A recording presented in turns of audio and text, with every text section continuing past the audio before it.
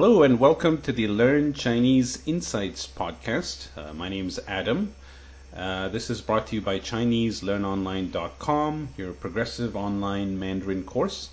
In each episode, we interview someone who has learned Chinese as a second language, and we find out how they learned, what worked for them, what didn't, and more importantly, what they're doing with this Chinese now. So I'm very happy on this episode to have a friend of mine, Cheryl Robbins. So Cheryl, before we get started, can you give a brief introduction of yourself in Chinese, and then we'll go from there. 好，大家好，我的中文名字是罗雪柔，我是已经住在台湾26年了，目前的工作是导游。Okay, thank you. Is that enough? Yeah, sure. So you've been in Taiwan, you said 26 years? Correct. Oh, wow. So let's go back in time, and what brought you to Taiwan in the first place? To learn Chinese. Oh, really? So where were you before that? I was in the U.S. I'm originally from Los Angeles. Okay, so you were in Los Angeles, and what prompted you to learn Chinese back then?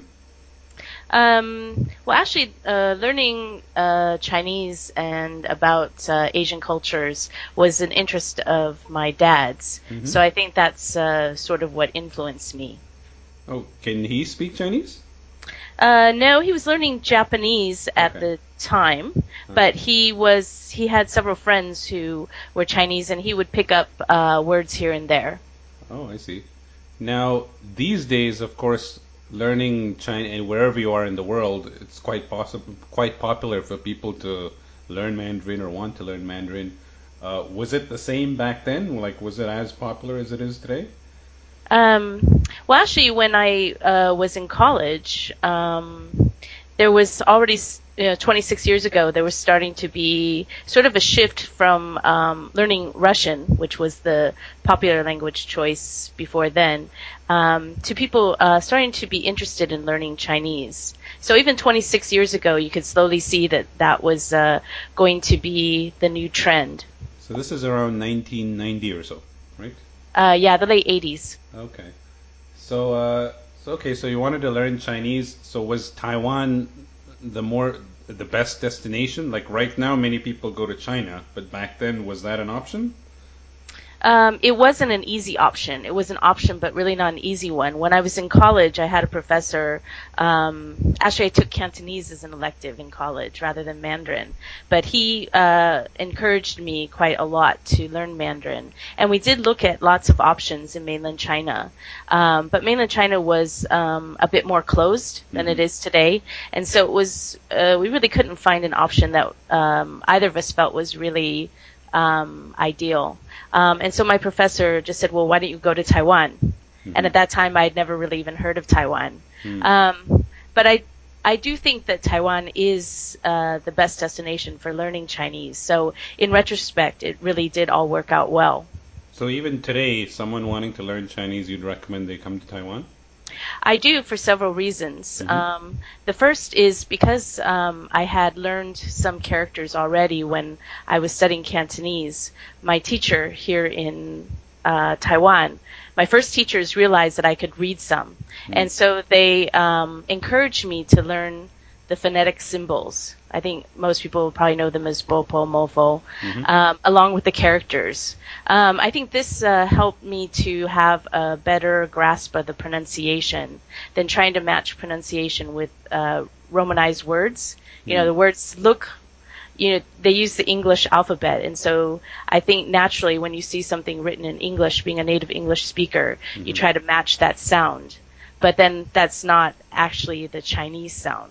Right. If that makes sense. It also helped in terms of increasing my reading, because when you learn the phonetic symbols, they're usually placed next to the character. And so you're learning both the character and the proper pronunciation at the same time.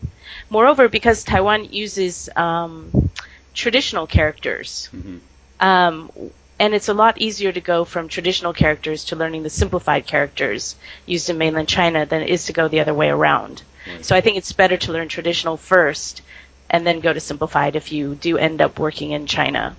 Got it. So when you came to Taiwan, did you have any contacts here? Did you know anyone here? No, not at all. Okay, so you had already enrolled in a school before coming down here? No, I hadn't. Through my professor, the only contact I did have was for a bushiban, Wow. a cram school in Yuanlin. That's where I started out Oh, in Changhua County. But there wasn't really any place to learn Chinese there. And so I ended up coming quite often to Taichung and ended up at Taipei Language Institute. okay. So that was a classroom type environment? Yes, but I enrolled in a one-on-one program. Okay. So when you first got here, you spent the majority of your time just focused on learning Chinese? No, I was probably learning Chinese about 6 hours a week, Mm-hmm. and then working the rest of the time. Yeah. Okay, so what were you doing for work? I started out as most people do, teaching English. Uh-huh. So when you came here, was your plan like to stay out here in Taiwan for an extended period, or was it just meant for a short stint? I was originally planning just to stay for about a year or so, and then go back to the U.S. and go to graduate school. Mm-hmm. So what prompted you to stay on? I really love Taiwan. It's a great place to live, Mm-hmm. and so I just have stayed till today. Okay. So, so how long were you at the Language Institute? About 2 years. Okay, so after 2 years, was your Chinese pretty good? It was good enough to have simple conversations, and it was good enough to get me started on one of the things I do for a living now, and that is translation. Oh, Because as okay. I mentioned, because I was able to continue learning characters, I Mm-hmm. can read Chinese. Mm. So I can read Chinese newspapers, and I still do a lot of translation from Chinese to English. Oh, okay. So do you consider yourself fluent? Oh no, I don't think I'll ever be fluent, but I will usually say I'm very functional. I think I Sure. can communicate in most situations. Right. Now, have you also extended your learning to other languages in Taiwan? Oh, out of Like pure Taiwanese or other yeah, dialects? out of pure honesty and laziness, no. Oh, okay. So just stuck to Mandarin. Yes, correct. All right. Now, work-wise, you've branched off into other things beyond translation. Are there other things you've gotten into? Yes. From translation, a lot of people ask me was I able to get out of teaching English and to be able to do other things. Mm-hmm. And the very big key to that is having some Chinese proficiency. Um, from from translation, I was able to work at the Science Museum here in Taichung as a guide, Oh, a museum guide, and translator. And from there, I went into the media. I was a reporter for Taiwan News for wow. about 3 years. Um, and from there, I began to explore my long-term interest now, about 15 or 16 years, has been Taiwan's indigenous culture. Mm-hmm. And so from there, I slowly continued writing. I've published 4 books in Taiwan so far. And about 3.5 years ago, I was able to pass Taiwan's national licensing test to become a tour guide. Wow. So are these? So that's. I'm glad you brought that up, making the transition from teaching English to these other type of positions. So starting off with you said the guide at the museum. Yes? So was that a guide for like foreign tourists in English? Yes, correct, correct. I see. So are these positions like easy to get? Like if some foreigner living here wants to get a job like that, can he just walk into the museum and apply? Is that how it works? I walked into the museum and applied, but one of the requirements, other than having Chinese proficiency, was that you have to have a degree in science. Mm. And my undergraduate degree is actually in zoology, which is one of the departments in the museum. Mm. So you kind of also have to have that match. You have to know what you're talking about. Yeah. So, But there's definitely plenty of opportunities to volunteer to uh-huh. be a guide at the Science Museum or at the Art Museum here in Taichung. So even though you're catering to foreign tourists, they still require that you have Chinese proficiency. Yes, because I was also the translator, the Chinese English Ah, translator for the museum. got it. Okay, so they'll have a the regular guide giving some type of presentation and then you're translating? No. I was doing the guiding in English, but we didn't have foreign guests every day. Uh-huh. So my main job was still doing paperwork, Okay. translating the museum's publications and other materials from Chinese into English. Okay.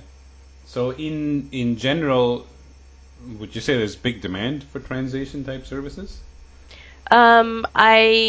Yes, I think as I do believe that in the future, again, Taiwan will start trying to diversify its markets, and I think Western markets are going to become Western and Southeast Asian markets are going to become important to Taiwan, and for those markets, English is important.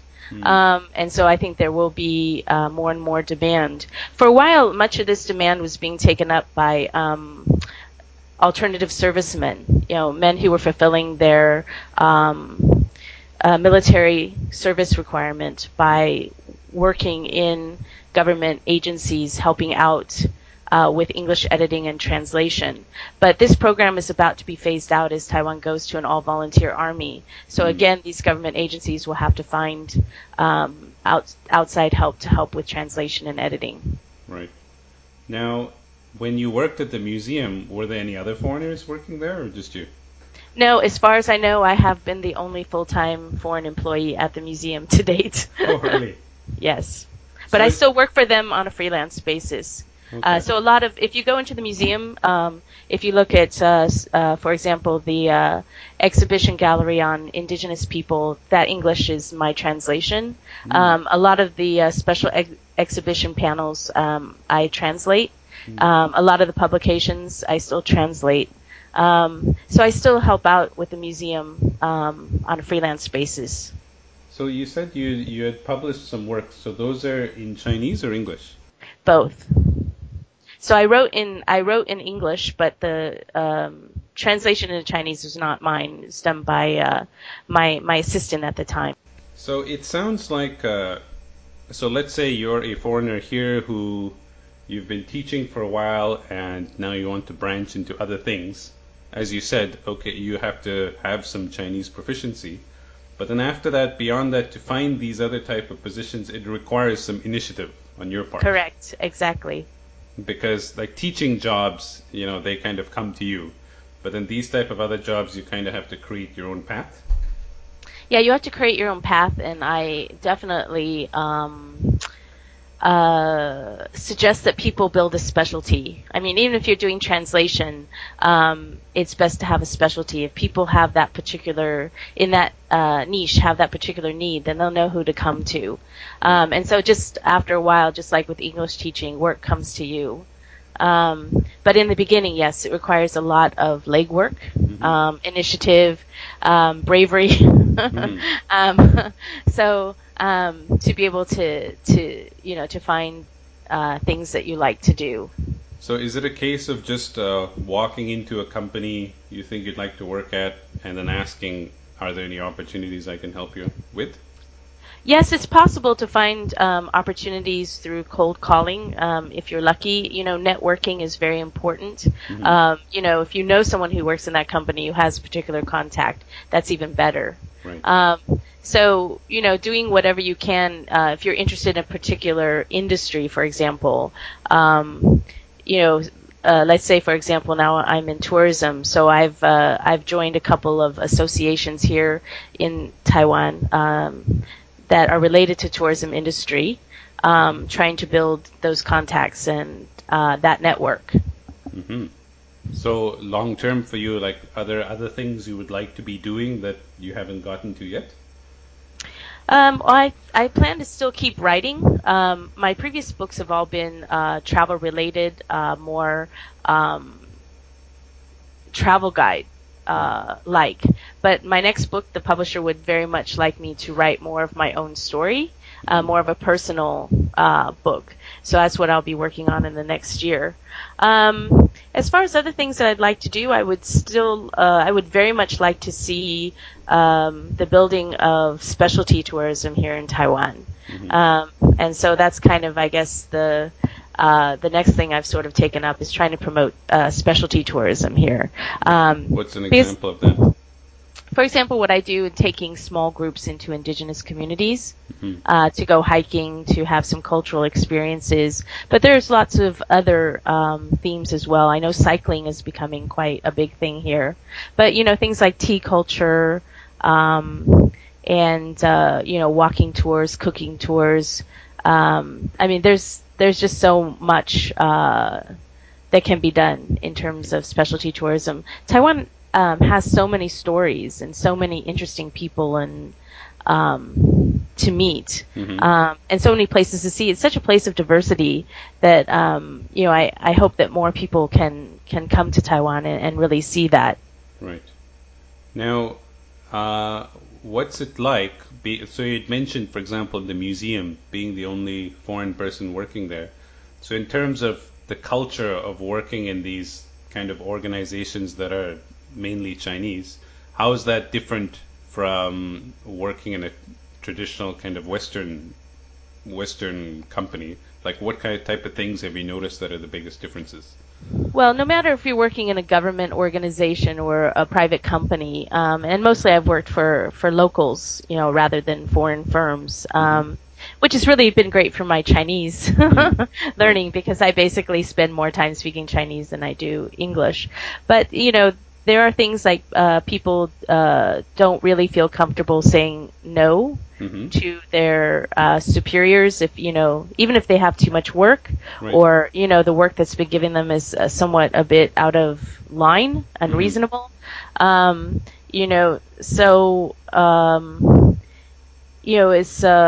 it's if you come from a Western background, you're definitely considered a lot more individualistic. So you kind of have to tone down that a bit. Otherwise, it can be seen as maybe being a bit of a troublemaker. So if someone gives you directions and you question it, they don't like that. Well, not so much, but if someone gives you work, for example, when I was working at Taiwan News, after a while I became the senior person in my department, and so it was up to me to distribute work to my team members. One of the things that was difficult was I know how much work all my team members had, because I was the one who gave it to them. And so there was a time when there was just too much work coming in. And so finally I had to be the one to stand up and say, I'm sorry, you're going to have to outsource some of this, because it's just simply, we cannot take that on. That was, I think that kind of rocked a lot of people's worlds there, that I would stand up and say, I'm sorry, we are just overwhelmed. Unless we're going to get overtime pay or other compensation, we simply just cannot take it on. And were they receptive to that? Not at first. But after a while, I think they started to get used to it. So, yeah. And how about in general, since we're talking about kind of carving your own path, if you have an idea for something differently that they can be doing, are they open to that? It depends on the person. I mean, I won't say that everyone's closed or that everyone's open. I think you have to kind of assess the openness of any organization or supervisor that you're working for. A lot of times, though, people do sort of get in a rut. I guess that's the word I'm looking for. I noticed that a lot in the tourism industry, that, many travel agencies, when you go and they say, oh, we've always offered these tours, we've always done this. And sometimes they don't see a need to change, even though there's a need to change. So, you may have to go and shop around, to find an organization or people who are of similar mindset, in order to get what you want done. A lot of foreigners here in Taiwan, as I have my own company here in Taiwan. If you want to do something and you really have a strong vision, then that might be the way to go, is to actually be your own boss, so that you can follow your own vision. Okay. Now, as far as setting up your own company, is that easy to do for a foreigner? It's actually not difficult. I mean, most of the paperwork is in Chinese, Mm-hmm. so if you can find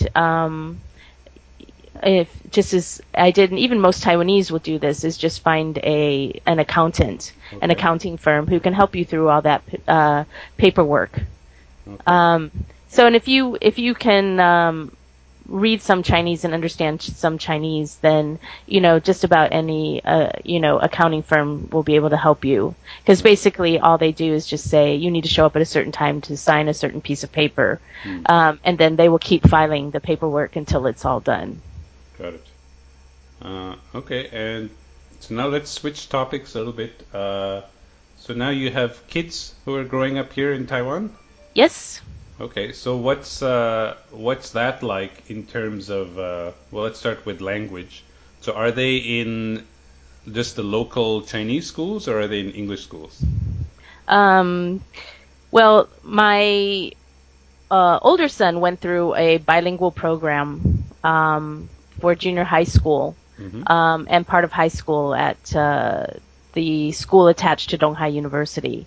Okay. He's currently a junior at Fengjia University. Oh, Okay. okay. Mm-hmm. So my younger son is currently in that same bilingual program. He's finishing up his junior high school Mm-hmm. this year at Donghai.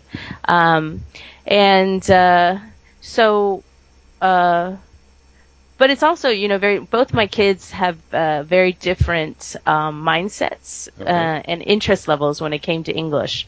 My older son went to an all English speaking kindergarten in Taichung Okay. when he was very little, and from that time on, he has always been very interested in English, and he's always considered himself more of an American than a Taiwanese, though they Mm-hmm. are both Taiwanese citizens as well.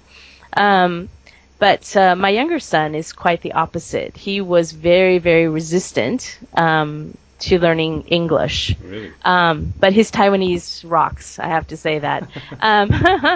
But